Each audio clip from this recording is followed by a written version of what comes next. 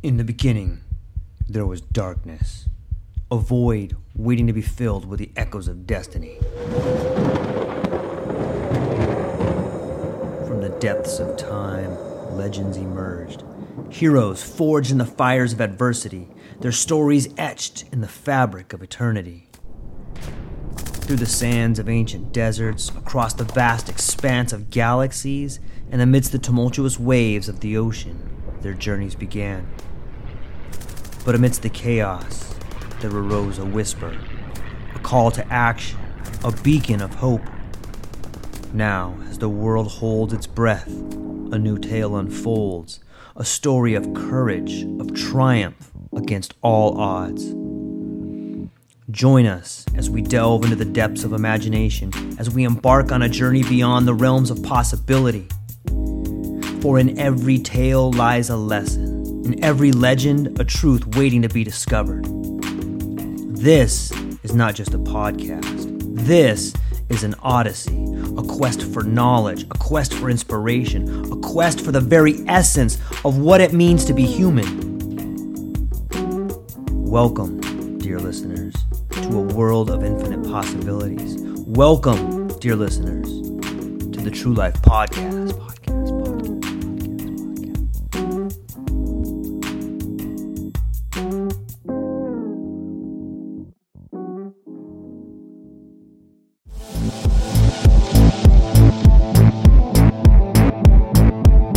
Ladies and gentlemen, welcome back to the True Life Podcast. We are here with Mr. Wizard himself, the man, the myth, the legend. Ben, how are you, my friend? Oh boy, I'm doing great, except for I got some technical difficulties here. Hold on one second. Let's see. Oh boy, I'm doing great. That's interesting. Oh, there it is. I found the tab. All right. So we're a little live echo here.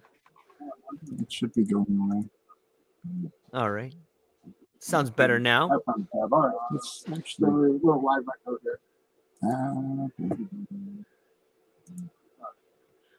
Sounds better now. And there we go. Now we got it. All right. Nice. Fantastic, my friend. How's it going today? It's actually a bit of a cold day in Colorado, but that's okay. I've been running for the past 3 days, so one day break when it doesn't hurt too bad. So when you say you've been running, are you, whenever you tell me you're running, I'm thinking you're taking mushrooms and running. So is that what's going on, or are you just preparing, or just something you do on the daily? Trying to do it on the daily. I was up to the daily for a while. I was up to about 50 miles a week, and that felt really good. And then I had a little bit of an injury, and then so I've been kind of just working that out. But past 3 days, I did 19 miles. So nice. Yeah, you're about 6 miles a day right there. So that's pretty good, man. Yeah. Can you feel a difference in your body when you don't do it? Oh, yeah. Yeah. Everything starts to hurt a little bit more. Things get out of alignment a lot easier. I feel just tons better when I'm able to do it every day, at least like 3 miles. I feel great. But, I always find good excuses to not do it too. I got to get this done. I got to get that done. I got to go do this. But yeah, I try to make it a bit more of a practice these days. Okay, so what do you think about that mindset? Whether you've been an entrepreneur your whole life, whether it comes down to building a company, building a website, or going for a run, what is that internal dialogue, like that little bit of resistance that we find? Like, what do you think that is? Well, it's that inner just laziness, that inherent, I don't want to do it. Prove to me why I should do it. Where's the motivation to do this? I think I'm not entirely sure where it comes. Never really thought about it, but I would imagine it's one of those things that really starts at a young age, right? It's the clean your room. No, I don't want to clean my room. And then you just sit there and you just dwell and watch and sit and look at a dirty room until you get yelled at enough times where you actually clean the room. Maybe it starts back then. Maybe it starts even a little bit earlier. But yeah, that mentality of just you know, especially if you've been productive, you know, we could go into the neurochemistry side of it, and there is, you know, different cycles to the day with like the ultradian rhythm, which is like a 90-minute cycle that you can do hard effort, you know, mental or physical effort in that 90-minute window.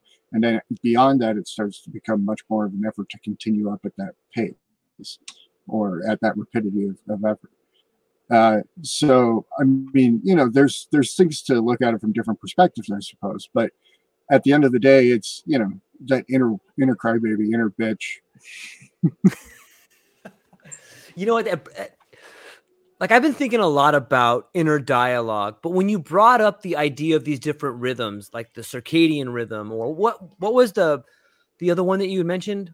The Ultradian, Okay, the ultradian cycle. ultradian. So I'm wondering if on some level we could draw, like you could somehow measure the rhythms throughout the day, and then using your blood or your heartbeat measure your own rhythms and kind of match that up. Do you think there's a way to kind of to draw that out? Yeah, I think so. There's you could tap into the ultradian cycle, you could tap into the circadian cycles. Uh, One way that everybody's kind of familiar but not familiar with this is intermittent fasting. Mm. So when you start to play with, you know, that cycle of feeding and fasting, you get to the point where instead of your body just processing food for while it's awake, it gets to go off and do some other functions that seem to be pretty reparative and, you know, life extending, you know, anti-inflammatory, a lot of really nice benefits. And so you could start to, people are already playing with this kind of inadvertently. And then there's people like Dr. Andrew Huberman, who has a podcast. He's a neuroscientist.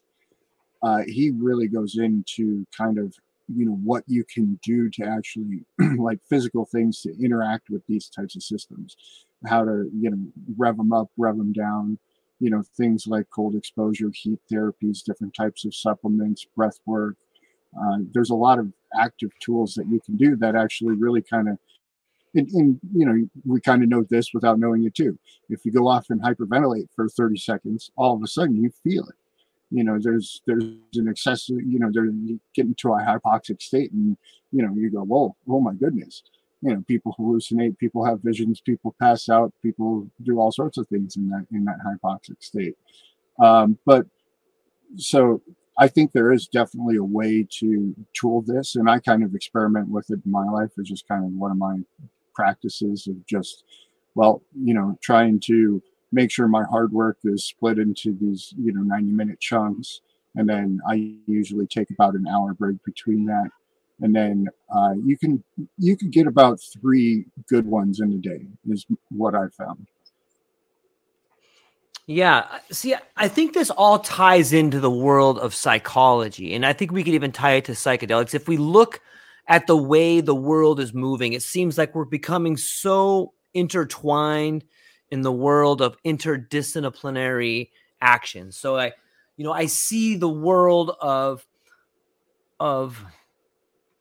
physical education beginning to mold with the world of psychology. Like when your body is in good shape, your mind is in good shape, probably because the blood is flowing through your body the same way it's flowing through your brain. And if you have a blockage upstairs, you probably have one downstairs. Some people say that the body is a manifestation of your health. And so if we can look at these rhythms, be it the circadian rhythm or the cycles in which we can oxygenate our body, I think that we can implement a sort of physical strategy. Like I'm not aware of any psychologist doing this right now, but what do you think about that being a part of physical therapy, having some psychology with it? So if someone had an issue with a relationship, you would treat that relationship by helping them treat the problems in their bodies. You think there's a there? I think so. You know, it's all vastly interconnected, as above, so below, as outside, so within, right? Yeah. And I think there's a lot of wisdom to be drawn from that perspective of thinking about the situation. And it's really interesting because if you kind of look at the different sets of literature, you see this on these individual pathways of medicine or therapies. And, they'll recommend that exercise is great for X, Y, and Z, but nobody's saying exercise is great for everything, even though it is. But if you go down enough of the literature, you always see exercise as one of those things that is always beneficial. And I think I just read a couple of days ago where they just are now allowing exercise as a prescription. So the doctor can now prescribe exercise because apparently they weren't allowed to do that by the medical association. Wow, that to me is obtuse in a few ways. Number one, in some ways it's almost like they're not forcing you to exercise, but it's weird that they would prescribe it. I guess that we would define prescription as like, I don't know, so something only the doctor can give you. And I say that because I think of drugs. When I think of a prescription, I think it's something that a doctor gives you, but it doesn't have to be that. It could just be advice from a doctor, right? So I guess in that angle, why wouldn't a prescription for exercise be okay? Yeah, it's interesting to think about a doctor prescribing exercise. Well, it's really interesting to think about that we have this whole medical system set up the way it is. Yes, it is. And where it's really interesting, I think what you might have been trying to touch on was, people are so helplessly inured to that system that they can't see beyond the idea that they can do something unless it's prescribed by the doctor. Yes. And that is that kind of that should make a reasoning individual go, I'm not sure that seems right? Something off about that situation. Yes, thank you. That is what I was striving to get at. And in some ways, we talk about going full circle, and here we have doctors now beginning to prescribe exercise when probably 50 years ago, the doctor would be like, why don't you go out and get outside for a little bit and it'll work itself out. Walk it off. Rub some dirt on it, right? Rub some dirt on it, walk it off. Yeah, it's fascinating to think about. I have a niece, a beautiful young girl named Lauren, and she's getting ready to apply for sports medicine. And she is writing this paper to apply for colleges. And she was asking me, hey, George, do you think that there is room for psychedelics in sports medicine? And first off, I was blown away. I'm like, this little girl's on point here. Yeah, I do think there's room for psychedelics in sports medicine. In fact, I could see that people who want to perform at the highest level may, in fact, want to take psychedelics. When I think about using the brain in athletes, I always think of Ken Norton, how he was hypnotized when he put down Muhammad Ali. And the same sort of mental exercises can kind of be done through psychedelics. I don't see why there's not sports team having psychedelic retreats or one-on-one coaching or mentors that have psychedelics. I think that might be the next level for sports. And as someone like yourself, who you're the only person I know, Ben, who introduced me to this idea of strenuous activity and psychedelics. So I wanted to get your opinion on your ideas about psychedelics and high-level athletics. I think you're right that we're going to see that trend, first of all. I think it's really evident that usually the famous sports people kind of follow the famous celebrity Hollywood type people. And that's where a lot of those people are at right now. And I wouldn't be surprised we just heard Aaron Rodgers talked on Joe Rogan, said he went down and had an ayahuasca trip before he won the last Super Bowl that he won. So I think we've kind of already seen the tipping point in that. And I think, there was a celebration last week where his teammates, after a touchdown, all pretended they drank ayahuasca and did a little funny thing. So it's already pervading into the mainstream culture, in those very interesting inroads. That's something that kind of takes over the zeitgeist does. So I think, we're entering kind of a new era when it comes to, sports medicine for sure. You got all these supplements, you have all this, all of the research chemicals, we'll call them that. Yeah. There's, you have all sorts of different plant derivatives being derived from every single continent on the planet. And I think really only the largest hurdle is something like, legality. And there's already places like Portland and Denver that are decriminalizing a lot of this stuff. So probably those would be the epicenters of something like that. But, sports, psychedelic medicine therapy probably will be a field in the near future, I would imagine. And from the perspective of kind of what could be happening physically, we already talked about the inner brain connections and, the ionophores and greater charge density being delivered to the entirety of the body. These are the things that, you can train years and years and years to develop, that all of a sudden you basically get nitro in the system. You're throwing nitrous oxide into the tank, you're pushing the button. Now, that's just from my very personal limited experience and, limited experience of a couple other people.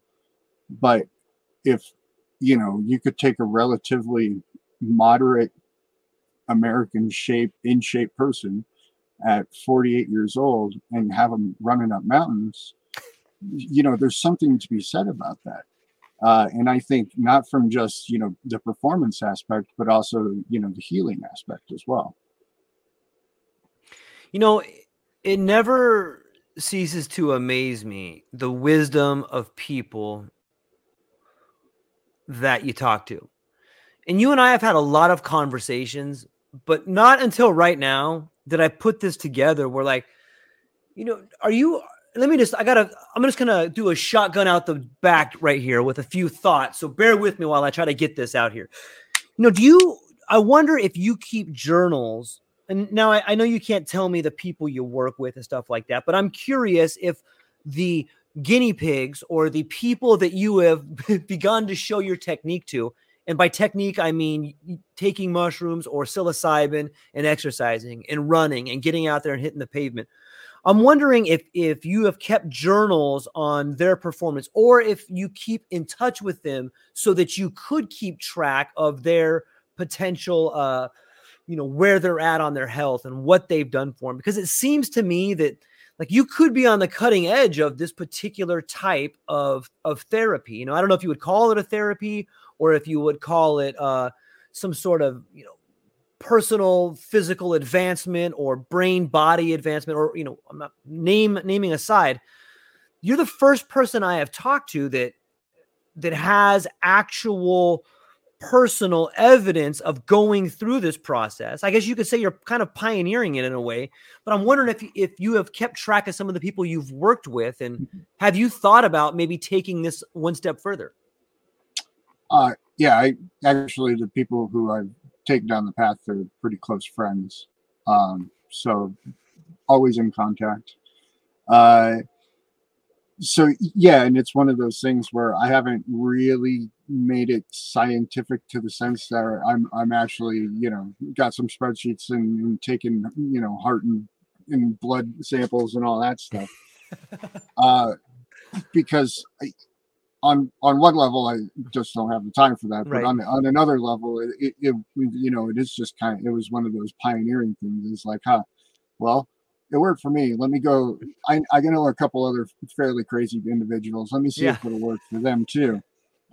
But it is one of those things where I want to, if that's something that actually does turn out to work for a greater number of people, it's one of those things where that's information that should be shared freely. Just like the information of, my book, I want it to be shared freely. And if anybody wants a free copy, they're free to ask me for one. It's one of those things where I don't think it's something that I would want to profit off of in my life. And there's been a few things that I've ran into in my world that have been that way.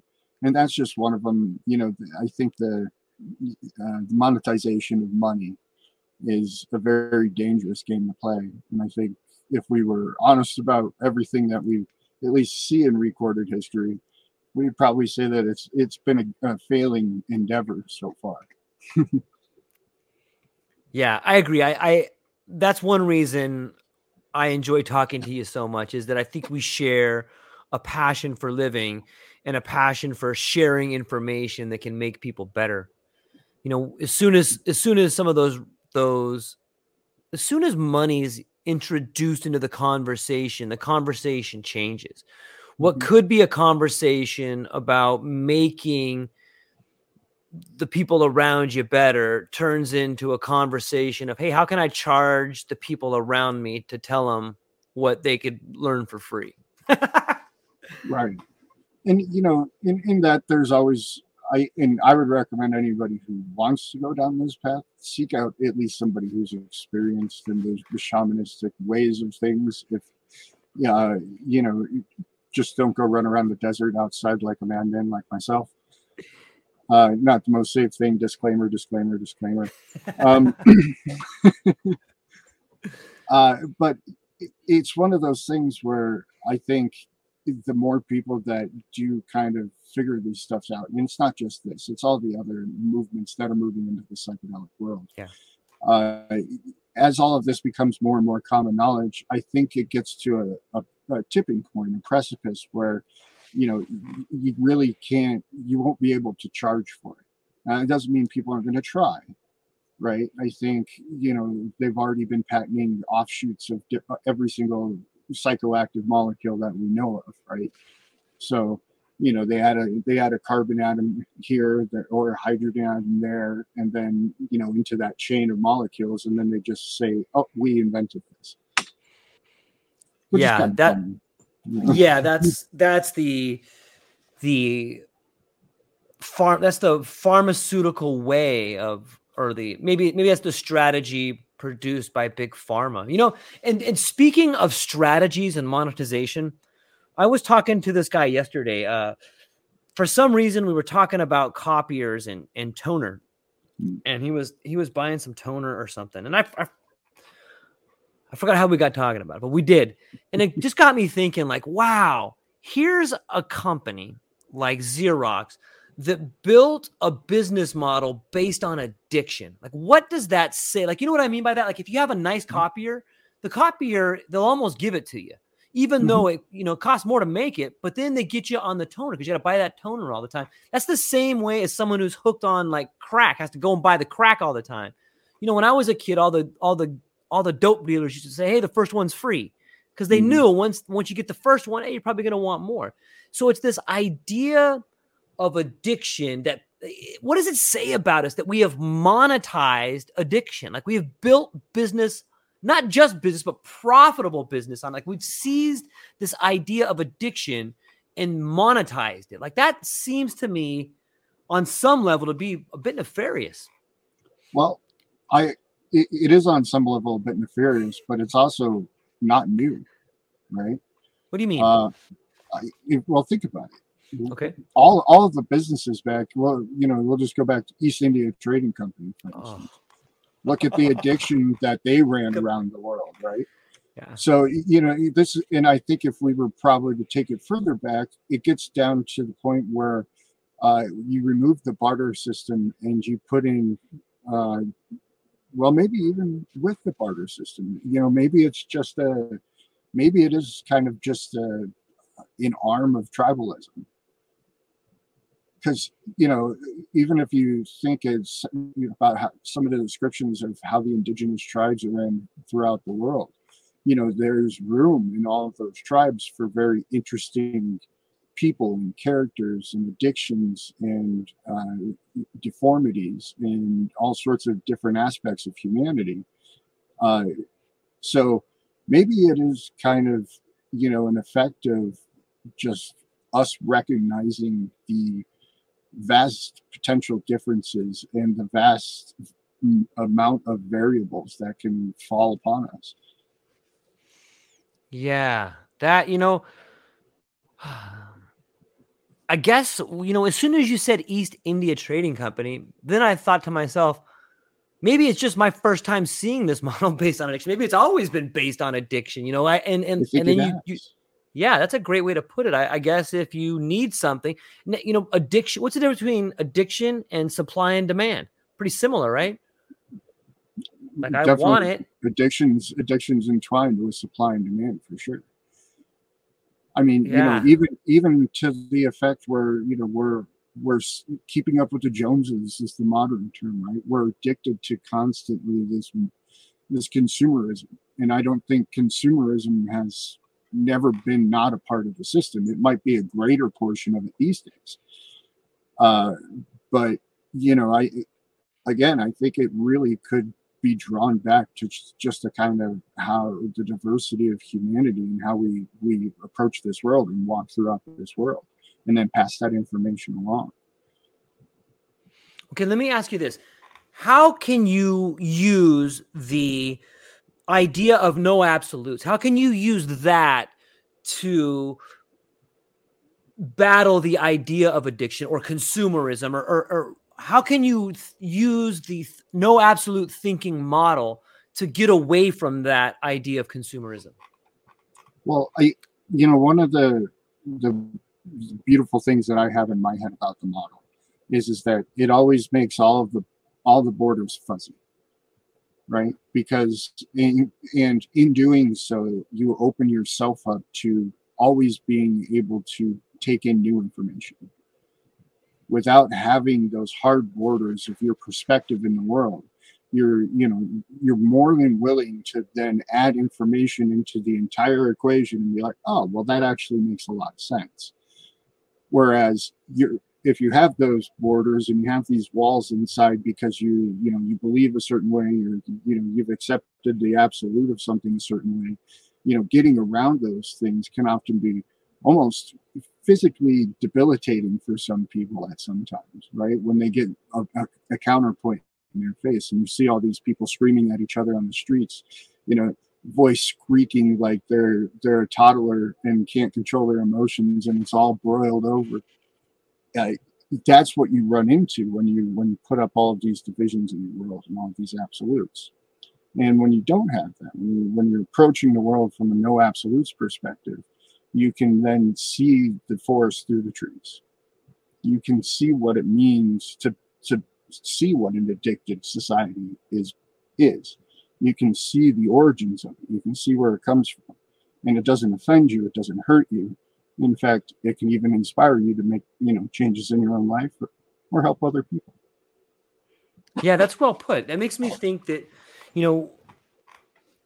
addiction is the idea of absolutes. I mean, if you're addicted, you absolutely must have this. If you're addicted, you must get this or you'll die. And it's a way of shutting off the possibilities around you, which would be no absolutes, right? If you have something that you need, it's an absolute. But if you have no absolutes, then you have another way to get to this thing you want to get to, which what I guess would be like the fuzzy borders there. Right. Or, in a more specific case, the relief of pain, or The relief of pain. the gaining of pleasure in some instances, the pursuit of love in other instances. If you tie yourself into these absolute boxes, you run into these walls over and over again in your life. And you just keep wondering, well, why me? Instead of figuring out how to get around the walls. And this is kind of what, we've talked a lot about when it comes to psychedelics. The ability to move beyond those walls because you can zoom out and see them from a distance. You can reflect upon that without, having yourself tied to that ego. For just a couple minutes even can allow you to just walk right past them, because you realize it wasn't actually just a huge wall. I was just staring at this little tiny sliver of wall, and I was unwilling to move past it. And so there's multiple ways to climb the mountain. I think from a philosophical approach, it also gives one a foundation to really draw back upon, and fall back upon whenever there's questions around you, especially when crazy things happen, like say a pandemic, right? Yeah. It's in some ways it's this chaos of a pandemic. It's the chaos of war. It's the chaos of an invisible enemy that there's like this weird dichotomy, because you would think that in the moments of chaos, it would free you to think differently. But it seems to have the opposite effect. It seems to kind of shoehorn people in one direction. What do you think that is? Flight or flight response. Fight or flight, an emotional response. Okay. Yeah. So when that happens, basically they've shown you actually do get physical tunnel vision, right? Your peripheral vision shuts off. All of the flexing of your muscles changes the way that the light's entering your eyes. That triggers off a whole other series of systems in the brain that kind of shut off the higher reasoning type stuff and kick in, the reptilian brain, as they call it. And so once you get into that mode, you're either hunting or you're the prey, and so that's all there is at that stage. It's fascinating to me to think that if we know that on a personal level, to watch this pandemic that we just had, or some sort of chaos, it's fascinating to me to see it on an organism level. You know what I mean by that? Like, it's interesting to see a small group of people try to reason it out, and then another group of people like, we all got to have an emotional response, because we all know people in our life that probably are both, but it's weird to see it happen as a society. I thought so too. The second that it all started happening, I told the people closest to me, I said, this is going to be the greatest psychological experiment ever ran on the human populace. Because not necessarily, that there hasn't been other things that have affected great numbers of people, but simply because it's all played out on a global stage. This internet-driven communication hub that we're all a part of all of a sudden. So now everything gets magnified, right? And we saw that all of the little things that would normally be, one of the people in the town hall being, raising their fist, turned into, hundreds of thousands of people all raising their fist collectively. And we just see these massive magnifications on all sides, really. And it just became a really clear demonstration of how close we are to tribalism still. And you know what? On another level too, I think two parts that are really dangerous are the ability to measure that which is happening, and the disconnect between the people at the top that are doing the measuring. And I know it's kind of a mouthful of words. So let me try to break it down. As these things are happening, and there's all these people responding on the internet, there's these different thermometers throughout the world that can take the temperature of how angry or how upset or how sad or how close people are to the edge, whether it's an economic thermometer or it's a psychological thermometer, by people just going on Google and searching crisis. They think that what I'm trying to say is people can now monitor or measure the response of the people. And the people that are doing that are not necessarily the city governor or the state governor or the president. Mm-hmm. The people that are measuring it are disconnected. So they have the freedom to try and, implement strategies to move things around. And if it fails, it's no big deal because it doesn't really hurt them. It's this technocratic type of government that's emerging that is incredibly powerful, but also, I wouldn't say it scares me, but it's alarming. I think it's alarming. Mm-hmm. It's alarming and highly potentially dangerous. Yes. Most people don't know about the Pinkerton Army and the labor movement and what kind of conflict that turned into. There's things that were called battles because there were so many people involved. That's a return to something like that.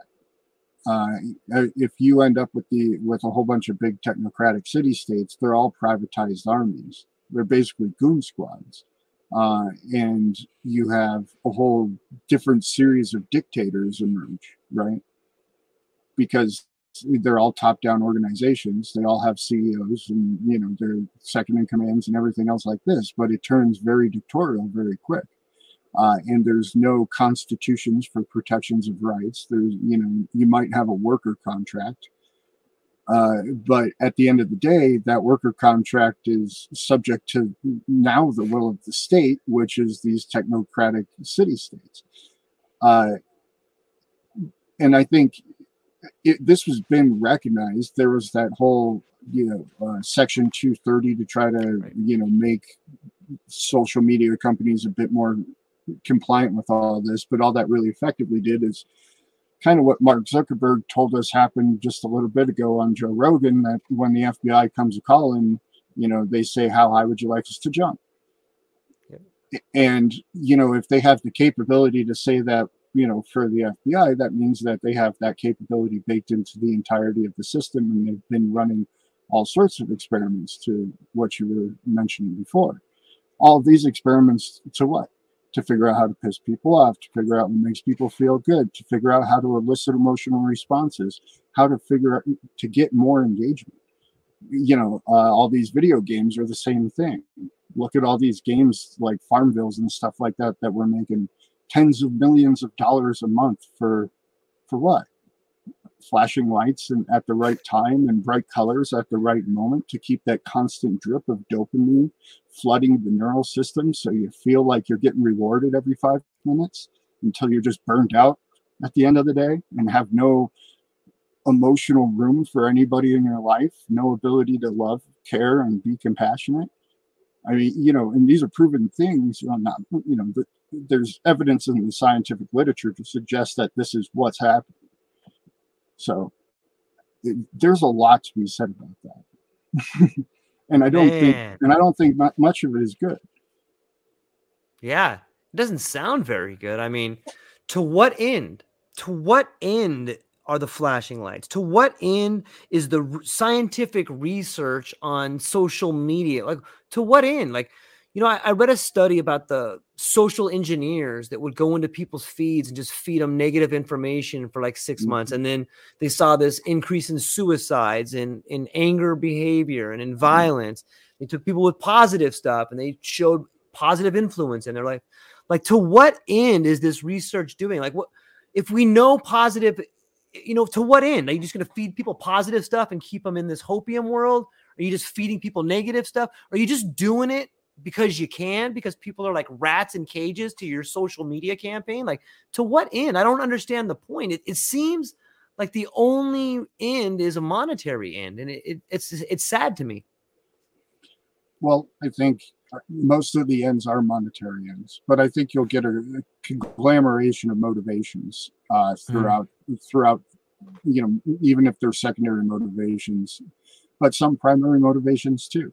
For instance, political parties are very much primarily interested in manipulating as many people as they can. Yeah.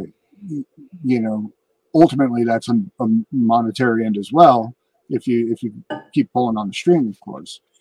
But yeah, whenever we have these big monopolistic systems, they become inherently corrupt, it seems. And part of the reason, I think, is because in order to achieve that level of, you know, quote unquote success, you're destroying your competition, you're removing the marketplace, and you're making things very, you know, like monocropping essentially. And we know what monocropping does to the land over a given period of time. And I think, you know, that's where you see a lot of stifling and innovation. That's why we don't see a lot of projects. That's why all the renewable energy stuff hasn't really come around either.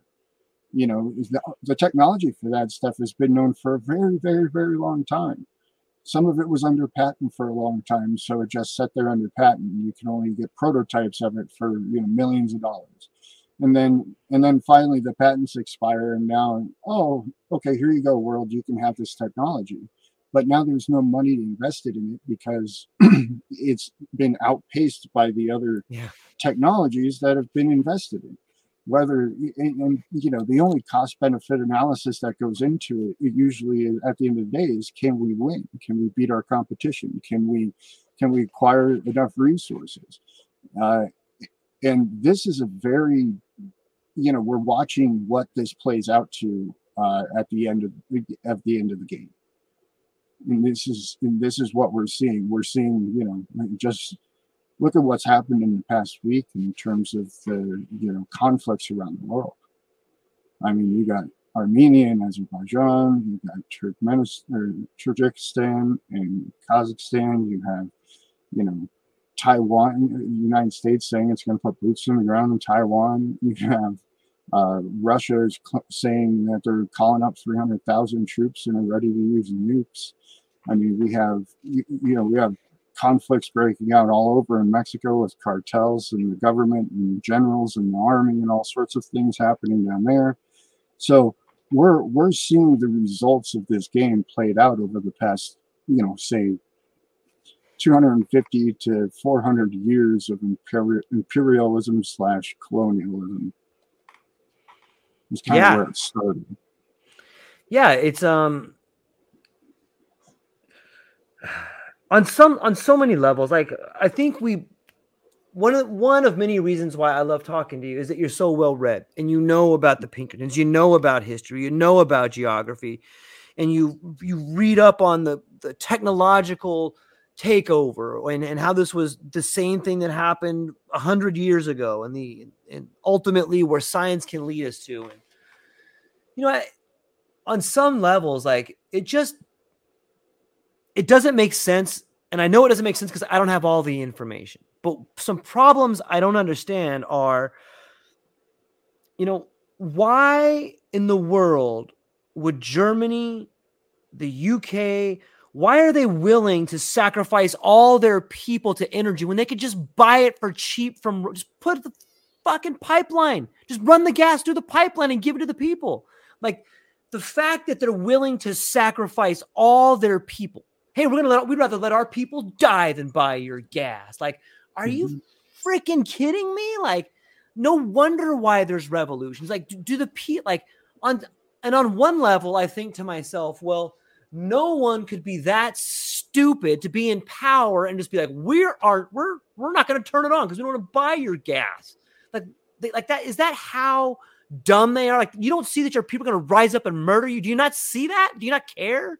Like, is it, what am I missing here? Is it a level of malevolence where these people are like, these people don't understand the long-term game, that this gas field is ours? Or, what is there a grander plan that I am not privy to? Is it generational money where there's real owners of the world and they are playing their game? Or, is it that because this fight will designate the supply chain holders for the next 1,000 years? Is it something I'm missing? Like, what's going on here, man? Like, why is it blowing up like this? So I think where a lot of the confusion comes from is because that question of why, just as you articulated wonderfully, is so multifaceted. And you hit a lot of the nails on the head, and I think there's a few more on top of it. But all of those, you have to imagine, these are all separate individual groups and entities. And yes, there's going to be crossover between them. But by and large, they're motivated by their own machinations and generational plots. Their own just, I want to conquer the world in the business, in XYZ business sector. We own, like the Saudis and their oil. There's all of these different agendas. And these people do get around and they smoke cigars together and sip on the finest of liquors and whiskeys and whatnot from throughout the world. But they don't like each other. It's, and I have a little bit of insight into this on a much, much lower level than the upper echelons of stuff. But when I ran my fishing business, people would hire me for a couple of weeks, and them and their buddies they would bring them all down for, whatever party it was, their yearly shindig in this foreign country, pay everything for 2 weeks, including me and my other buddy as a fishing guide. And it was a drop in the bucket for these guys. And so I got to set on the fly on the wall for some of these conversations. And, you know, other people would be around too from that kind of level of society. And it was like sitting in a high school lunchroom. It really was. It blew me away. It was cattiness. It was, you know, all about entitlement. It was all about, you know, presentation.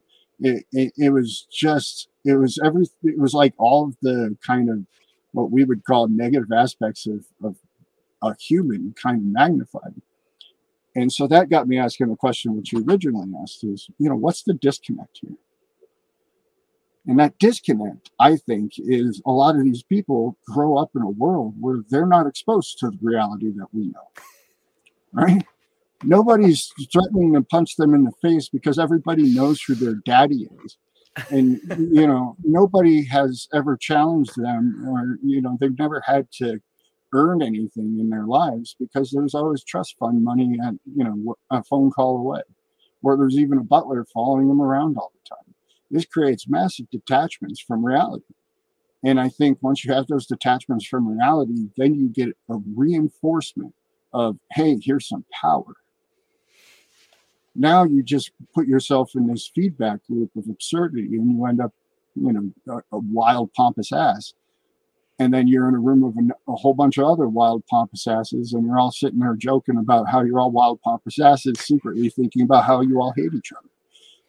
And it's you know, it sounds like, you know, some absurdity, you know, airplane type movie, but that's kind of, you know, that's what I saw at the small scale. And then if you extrapolate it and you think about it, and then you look at like how Donald Trump acts, right? And you're like, oh, okay, now I can get a little bit more insight into this. And, you know, a lot of those people keep face for the cameras, but less and less these days too. And so we're seeing this kind of unravel as well. We're seeing all of these little tiny fractures of the system magnified at scale look like these huge caverns, you know, Grand Canyons. Yeah. You know, and on a positive note for the internet and social media and technocracy, I think it does allow a sort of transparency, you know, and maybe it's the fact that we as just everyday people that work for a living, read books and go to work and weren't given everything. Like maybe we are just now getting to peer behind the curtain a little bit and go, hey, what the frick is this? What is this? You taking all this stuff here, you know? And on some level, the level of corruption has gotten to a point where, you know, think of it as the people have found, for whatever reason, whether they were given everything or born into everything, or maybe there's some real people that have forced their way to the big boy table. They're playing a pot right now where people are going to leave. There's going to be people that get kicked off the island. There's going to be people that leave the big poker table, and a lot of people have their chips pushed in. So when if I look at it from that angle, if I look at, oh, well, Israel wants to build a pipeline. Oh, well, Saudi Arabia wants to have their pipeline come through. And then Iran's they're going all in on their, you know, their King 8 over here, you know, and they're like, that's suited. You know what I said? Let's see what we get on the river here. You know, and you got Russia that's like, we're all in. Yeah, don't. And let me just tell you, I don't bluff. You know, you got Putin over here looking like he's got a pair of aces. You know, and like it's fascinating to look at the great game from that angle and go, oh, this is what Kissinger was writing about, or oh, this is what the Devil's Chessboard was all about. I think we are getting to see, you know, maybe the first hand, or at least the first hand that I have been capable of seeing, watching people play at the table. And on that level, it's pretty fascinating.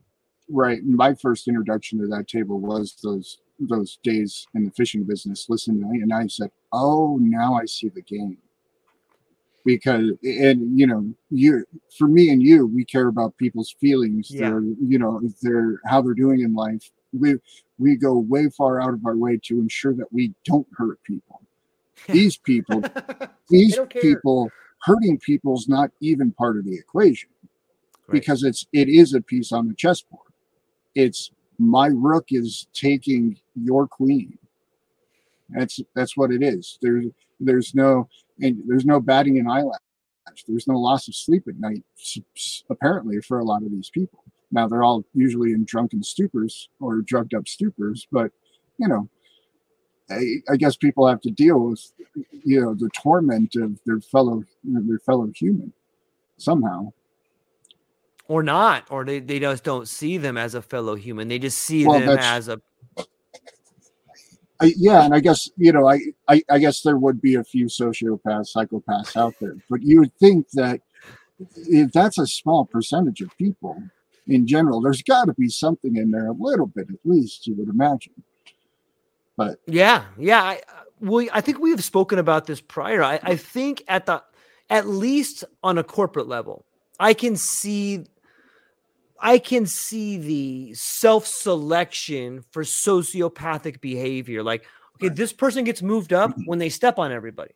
When this person has blinders on and they can only see the mighty dollar, that's the guy you want in an upper management position, because that's the guy that's going to throw everybody under the bus to make the profits. That's also the guy you don't feel bad about firing because he's a piece of garbage, because he does that, mm-hmm. And the higher up you go, it's almost like you're rewarding that behavior. Like, here's a guy on the fence that may or may not take that path, but then he does something that throws the employees under the bus and you move him up. So you've reinforced that behavior. Yeah. And now all of a sudden, here's the guy above him saying, like, you know what? If you don't do it, I'm going to fire you for what you did earlier. So it just sharpens that person to become more and more of a sociopath. It's like, well, and then people have a tendency to fail up as well. Once you get to that level, and you articulated exactly why that is because now you're breeding a yes man, a yes woman, and so that they're going to do your bidding. They're towing the company line, and so you reward those people even when they go off and fail miserably. You just transfer them to a different department or a different company under your international conglomeration of companies. We see it all the time in the news world. These people come out and they have scandals, and then all of a sudden, they're on a different network with their own brand new show at 7 p.m. And it's not just that world. It's obviously all of Hollywood. It's, the royalty, yeah, all of the. So once you get to a certain echelon of society, there is, failures just continue just to propel you upward. That's really kind of maybe where the no press is bad press really kind of cements its place in reality. Yeah. And I would say, as an adjunct to that, like, when you say fail up, I've seen another aspect of that where people are incompetent, but because of the way Mm-hmm. they look or because of their orientation, they get promoted. Mm-hmm. Like I knew this young woman. She was a lovely young woman, but she was not a leader. And because they wanted her to be a leader, the average person in her position was in charge of like 30 people. But because this person looked a certain way or had a certain orientation, she was in charge of 30 people, but it became obvious she couldn't be in charge of 30. So then she was in charge of 10. And then she was in charge of 5, and then she was in charge of 3, and then she was promoted. And it's like, dude, this person, and then she held such a rank that she was making decisions that influenced the entirety of the company. And it's like, wait a minute, this person couldn't barely keep track of 3 people. Why would you put them in a position where they're in charge of 300 people? Like, isn't it clear they can't do that? But because of our blinders, or because we want to be good people, and we move them forward. And now you have this psychopath on one side and a failure on the other side. It's like, it just brings me to that quote of like, all it takes for evil to succeed is for good people to do nothing, Mm-hmm. No, you think you nailed it on the head. I've seen that replete, not just in like a corporate setting in that environment, but you also see it in like venture capital type stuff a lot. These people, they'll go out. This WeWork guy, WeWork was that big company. Dude lost retarded amounts of money. It was ridiculous. And then he just went out and raised money for a brand new company and, raised $48 million or something like that. Basically just on his name. I mean, the company rents out like business space or something. I don't even know what it is. But they were able to go off and raise a whole bunch of money led by one of the biggest venture capital funds in the world, just from a failed venture, right? Yeah. So what is that, when you remove the meritocracy from the situation, I think, it's wonderful to have democracy. It's wonderful to have capitalism. You need meritocracy in that trinity to balance those things out. Because through the meritocracy as being the mechanism of advancement and growth in the society, now you temper the capitalistic initiatives and you temper the corruption of democracy. That is well put. There's a really good example of this. And this particular example I'm going to tell you has opened my eyes to the way the world works. And I can't speak on behalf of history, only the history of my life. So take that for what it's worth.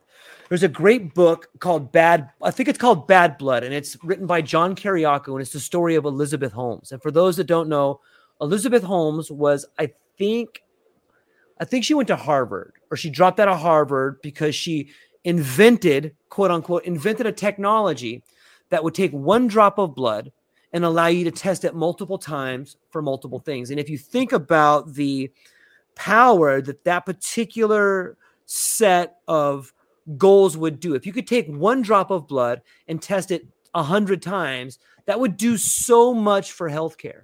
It would do so much for people that have diseases. And so this was her idea, and she said that she had it all figured out. Now, let's just pull back for a minute. Elizabeth Holmes is a young woman who was an entrepreneur, and it's not so much that she had this idea. It's that this idea was almost thrust upon her. You look at the company she started, and like Kissinger's on the board, and the Defense Departments are on the board. And all of a sudden, as you read John Kiriakou's book, you realize that this was never her idea. This was the same thing that Facebook was. It was like, here's this thing we want to create, and here's a woman. We need a woman. Our story. Here's our story. Mm-hmm. We're gonna put all the money behind it. We're gonna bring our Middle Eastern freaking weirdo enforcer to go to all the kids and be like, do this or I'm going to kill you. You know what I mean? And put the We're going to dress her like Steve Jobs. We're going to put her in a turtleneck and make black and white pictures of her. And we're going to send her out on speaking gigs to women's stuff, and like, you just see the story. And, I guess if you have your eyes open, like, that's the story always. It's the Zuckerberg story. It's the same thing, only in his case, it worked. Right. And it's and it's so, once you see it once, I guess you see it as a pattern. Like, and, it was just, it was interesting because you got to see it fail, and you got to see how, I don't know if it wasn't ready. I don't think it was her fault. I think it was the technology. They couldn't get the technology to work. So and it's also amazing to think how there's the fall guy there. So yeah, you are this person that gets uplifted as a savior. You could be Zuckerberg or you could be Elizabeth Holmes, but you're still the same person. It's just the story didn't work. Oh, just wait. Elizabeth Holmes will have her redemption arc. Oh, guaranteed. I think that's written into the contract. Yeah, as soon as they break through on the technology, because people are very much interested in that technology. Like you said, that is a life changer for many, many, many, many people. So that technology is still being researched. And as soon as they get it, all of a sudden you'll find a redemption arc, and maybe she'll actually bring it out for real this time. Yeah, I don't know how I feel about her. Like, John Kiriakou's had so many death threats because he wrote a book exposing that, and, I don't, on some level, I feel like I guess that's the Faustian deal, right? Like, hey, Yep. you want to be famous and have all this money? I can make you famous right here. Look at this. You could be the next Steve Jobs. You want to take this? Are you sure? Yeah, go ahead. And you read her story and like she just got, on some level, I feel horrible for her. But on the other hand, I'm like, well, she kind of decided she wanted that. You know, I don't know how to feel. And maybe it's not my position to feel. It's just to see. Well, I mean, it's the story of the djinn too. You know, you get your 3 wishes. It just so happens that they're always going to screw you. Yeah. Yeah. The only move there is not to play. I guess you can take it back to war games. You know what I mean? Mm-hmm. Would you like to play a game? Chess No, or thermonuclear warfare? Off. Yeah. Yeah. I don't know, Ben. I think that I think you've been put in that position where you could have taken the big paycheck. You could have taken the briefcase. You could have taken the big payday and watch things crumble, man. What do you think it was about being, what do you think it was that allowed you to make the decision not to play? The reflection of looking at myself in the future. You know, I knew that, yeah, you could try to get past it with fun and games. Yeah, you can try to get past it with all these things, but at the end of the day, I'm very well aware of my conscience and how much I do feel about things. And I knew that just it was a selfish choice at the end of the day, because I knew it would ruin me, essentially, regardless of how much immediate success or potentially even downstream success, if you want to measure success monetarily, that may have been. You know, there's also a component of, you know, another selfish component, which is legacy. What do you want to be remembered for?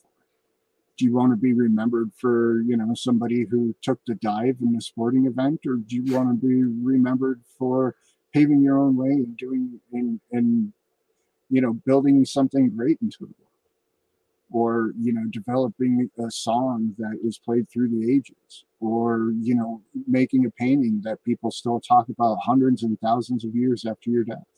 I mean, there's all sorts of beautiful aspects to humanity and things to be remembered for in the greater story of humanity. And that always rung well to me. I always wanted to be on that side of things, to be remembered for something of, you know, greatness, at least at the time. Yeah, man.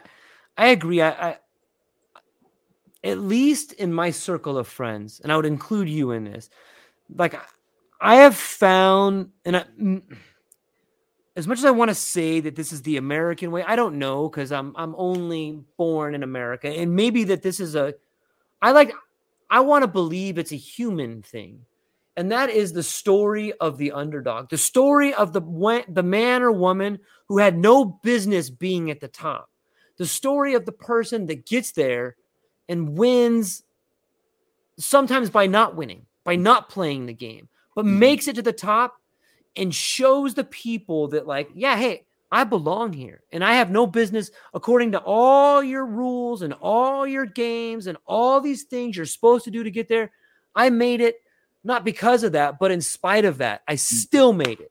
You know, and I think that's why the world of boxing or the world of MMA has so many young men enthralled, is because they can see guys that, like, you know, that make it, that probably had no business being there. And I think that's what also makes wealthy families or governments or state entities nervous, is that they too know that they have an unfair advantage being where they are. And the only reason that they might be there is because they have an unfair advantage. And, you know, whether it's the Count of Monte Cristo or, you know, these other works of literature that just show you, like, yeah, you, the person on the ground, more than likely have just as much, if not more talent than the person that's at the top. And I think that's just a beautiful story about the human condition. And I wish more people would embrace it. I think the underdog story is the human condition. Yeah. Can you elaborate some more on that? Like, I love that. Sure. I think we're faced in a world where there's pretty good evidence that there's pretty cyclic cataclysms on this planet that wipe everything out every now and again. We find fossils from all sorts of stuff all over the place. So, to be alive on this planet right now, and especially achieving what we've achieved to date, I mean, we're the underdog story.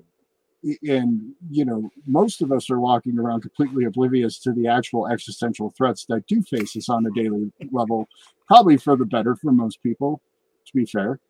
But yeah, I think we definitely kind of everywhere, at least I've been, travels in my world. I think the underdog story is even appreciated more than here. I think there's a greater appreciation for the underdog story when you're raised in an environment that has less. I think you get you're more third world countries that I've been to. They all love the underdog story. And especially from their perspective, that's why I think the World Cup is so big for a lot of these countries, right? It's the one field that they can compete on at almost a fair level. They didn't have the right gear, they didn't have the right coaches, they didn't have all this stuff, but they had the heart and the persistence. And then you get these Cinderella stories, right? And those things move nations down in a lot of these countries. So I think it's even a greater magnitude in different parts of the world. Let me ask you this. Like, that makes me think, when I think of the World Cup and I think of soccer, I think of South America. I think of Brazil and Pele and Argentina, but I also think of the Middle East, I guess.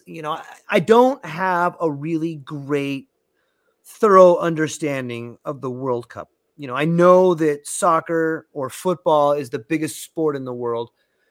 And here's my question to you. As someone who has traveled to Europe, as someone who has spent a lot of time in South America, soccer being a team sport,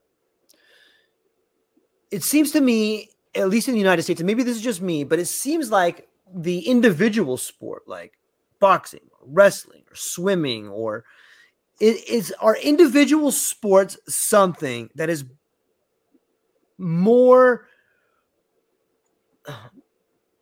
accepted or more glamorized in the United States than South America? Is because I'm just thinking soccer is the biggest sport in the world. It's a team sport.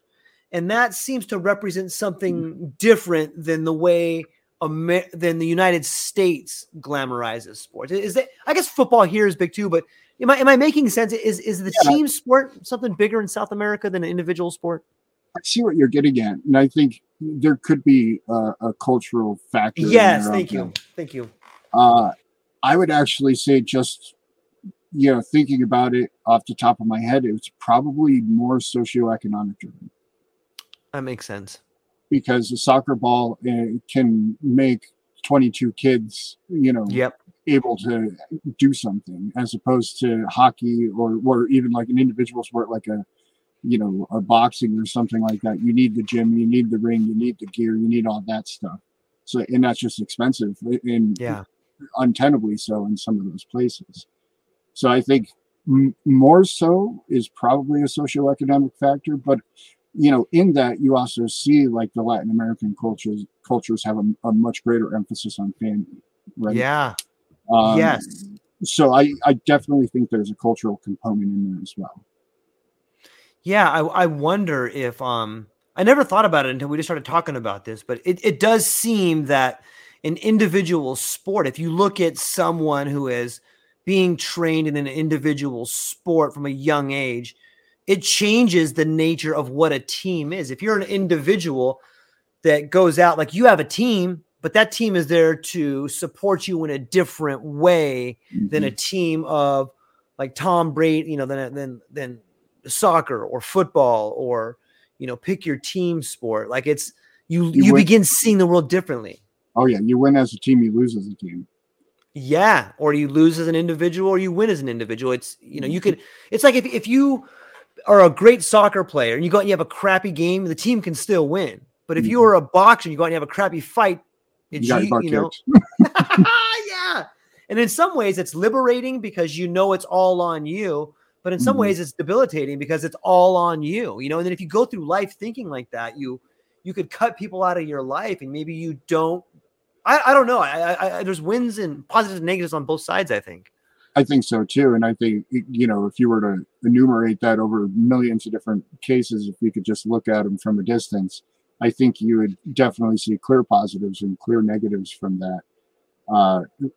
But I think it would be pretty consistent on the results. I think the people who are nurtured in that more, personal, self-contained sport, you're going to have more insular people. You're going to have, I think you're going to have probably a greater degree of relationship type related problems, communication problems, as opposed to somebody who by necessity had to figure out how to get along with a group of other people who are more than likely highly aggressive and, really tuned up because you got all that adrenaline pumping. Figuring out the world from that perspective allows you the ability to communicate. You can recognize, when you need to diffuse a situation, when you need to use humor. You actually, a lot of people learn a lot of humor from, that's why they call it locker room humor, right? And so I think you would get a more communicative person, somebody who's able to actually, kind of express themselves a bit better than somebody who's just trained as, like, say, a sprinter their entire life. That would just be a guess. Yeah, no, it makes sense. In some ways, it makes me really think about relationships, and culture and the way cultures form relationships. No, when you take somebody, if you meet, like my wife is Laotian, and it's so interesting when I talk about the idea of individual sports and team sports and culture. And now I'm just going off the word of relationships, but it's no strangeness to understand why people from different cultures sometimes probably break up more than they don't. Like if you don't understand the very foundation on which someone's life was built, how could you possibly relate to them? Thus, you can't have that even though the initial attraction may be so great. If you're a team sport and I'm an individual sport, we're not building on the same foundation. It's interesting to think about it from that perspective. It is, and it takes a long time to learn a culture. Yeah, it does. Yeah, lifetimes sometimes. Oh yeah, I mean, depending on the cultures, right? I learned a lot of different Latin American cultures, and within the Latin American cultures that I lived in some of those places for a year, 2 years. Yeah. Even in that environment, there's so many differences between all of those different cultures. To the point where you have Costa Ricans who a good chunk of them will say, "Oh, we have no culture," which is a wild thing to say, but that's kind of what they say. But yet at the same time, every single Costa Rican will tell you we haven't had an army since 1948. So they have cultural things. They just don't identify it as the culture of like a Mexico, where they have the Day of the Dead and things like this. They don't really celebrate those types of events in like a Costa Rica. I mean, they still do because things are all kind of democratized right these days. Yeah. But their local traditions don't really have a lot of this. In fact, most of their local traditions are all kind of like cowboy traditions. They have the festival and they try to slide the needle through the ring hanging from the rope going at full gallop, which is wild. Have you ever seen that? I never have. What is that? Oh, that's pretty awesome. They have this horse festival called Tope. And so all the cowboys and cowgirls come down, and young as like 12-year-old kids who can ride a horse better than I will ever be able to ride a horse, full gallop. And I'm talking a ring like, size of your finger ring hanging from a rope across the street. And they come in with a needle at full gallop and have to thread it through the ring. Wow. And it has an end on it, so it'll stop if they get it. And every year, people get it. which blows me away. The visual acuity, the reaction time, all of that stuff, let alone if the wind blows or you fart on the way in. I mean, wild stuff. Yeah, it is amazing to me. And it makes me think about today how there seems to be this dichotomy. On some level, there's a war on culture because some people see it as a obstacle or a barrier to community, while other people see it as the foundation of community. Like I guess this is what wars are fought over on the most basic level: is this is right and this is wrong. This is our culture. This is not our culture. And and maybe that takes us full circle back to what's happening in our world today. I think that might be what is printed on the newspapers for every war fought, but I think the motivating factor in all this is resources. Yeah. In that when you look at that and you just see it over and over and over again, you have to wonder, well, why would they ever stop? And then you look at the world today and you go, oh, they haven't stopped. Okay, we're just repeating this process. The difference is, again, back to our conversation before, is now we have lights to shine into the dark corners. Everybody has a camera in their pocket, not necessarily the camera that they would first think of when they're pulling out the camera, but they have that ability to look at snapshots of the world from all over the world and peer into those dark corners and dark recesses. Rewind 70 years ago, we would never know Nancy Pelosi is the greatest stock trader in the world. Yeah. Yeah, it reminds me. I remember this was back in the Bush Jr. days. So I guess back in Iraq. And I remember, for some reason, I remember this interview with Dick Cheney. And I was a younger guy then, and I didn't really pay too much attention to politics. And I remember him saying, I don't know who was interviewing him or what it was on, but I distinctly remember him saying, when asked about the war in the Middle East, he says, we need to be there so that doesn't come here. And that always stuck with me. And I was like, what the frick was he talking? And for some reason that just stuck in my head. And now that I see it here, I go, oh, that makes sense. Like, on the topic of resources, I think of the strategies that I've read in books and the strategies that my country applies to other countries when they want to take their resource, and that's divide and conquer. Hey, let's put this wedge in between the Israelis and the Arabs. Let's put this wedge in between the Sunnis and the Shias. Let's put this wedge in between the Han and the Uyghurs, and let's drive that wedge as deep as we can, so that while they're fighting, we can just go and take what we need. And we can back both sides. We'll take some from their property. We'll take some from their property. And as long as we extract X amount before they get at each other's throats, we're good. Hopefully we can take all of it, but at least we can get this much. Here's the business plan. And then now all of a sudden I see this wedge between man and woman, gay and straight, black and white, minority and these people. And so, I see the implementation of sanctions being put on our own country. This idea that we're putting sanctions on Russia, we're just sanctioning ourselves.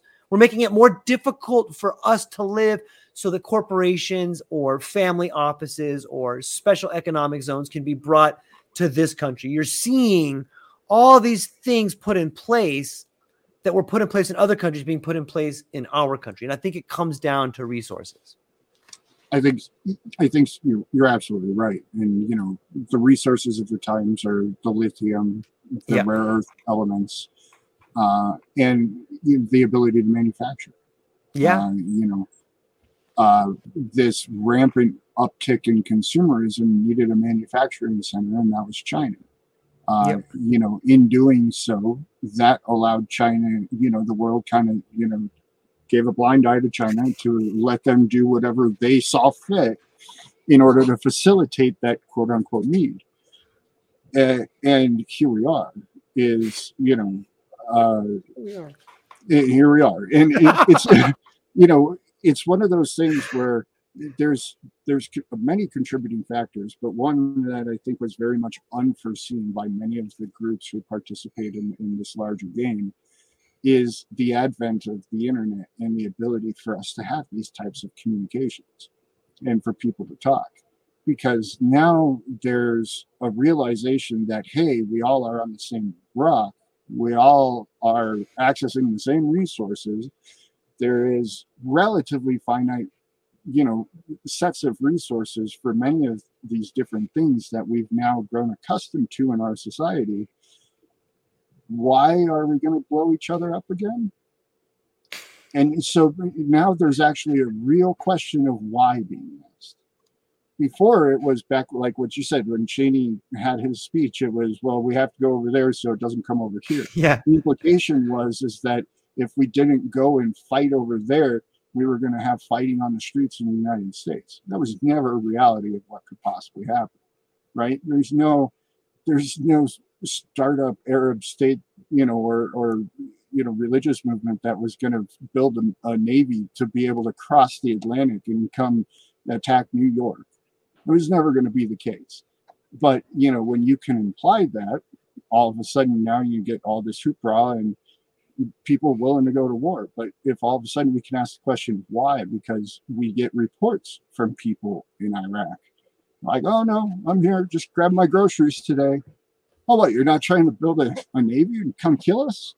No, just go and get my groceries. Oh, okay. Maybe we should talk before we go blow people up. What do you think, guys? And so I think we are seeing a bit more of that as being a contributing factor to how all this is playing out. Yeah, I think that question of why should be at the foundation of a lot of people's philosophies and ideas, and should be a great starting point for the majority of conversations. And I think it can be a cordial conversation, and some people are afraid to ask it. Some people are afraid of the answer to it, but I think it's something it needs to be asked more often.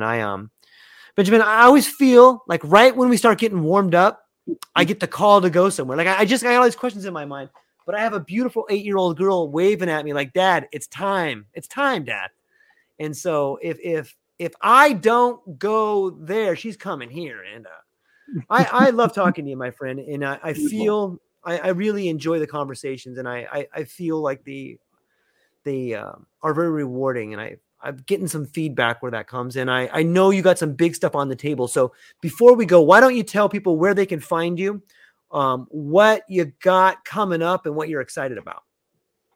Well, I'm never sad to lose to a daughter. So enjoy. Thank you. And have a good afternoon. BenjaminCGeorge.com. I actually just posted up a new homepage. I'll be dropping all sorts of new updates on that. There'll be podcast stuff, stuff with George, stuff with all the other people on the Psychedelic Sunday Roundtable. Yeah. That was my test name. What do you think? I love it. Yeah. I think that should be the name of it all the time. And I love how it's growing. And I think people are going to be really excited when they see the homepage, and they not only see the homepage, but I think people are going to be really excited when they get to have the Mr. Wizard experience. Well, it's coming. Poco y poco, as they say, little by little. Yep. Well, that's what we got for today, ladies and gentlemen. I really appreciate your time, and I hope everyone has a wonderful day. Reach out to Ben, reach out to me, reach out to the rest of the people on the Psychedelic Sunday Roundtable. And that's what we got going on. Thank you so much for today, and we'll talk to you guys soon. Aloha.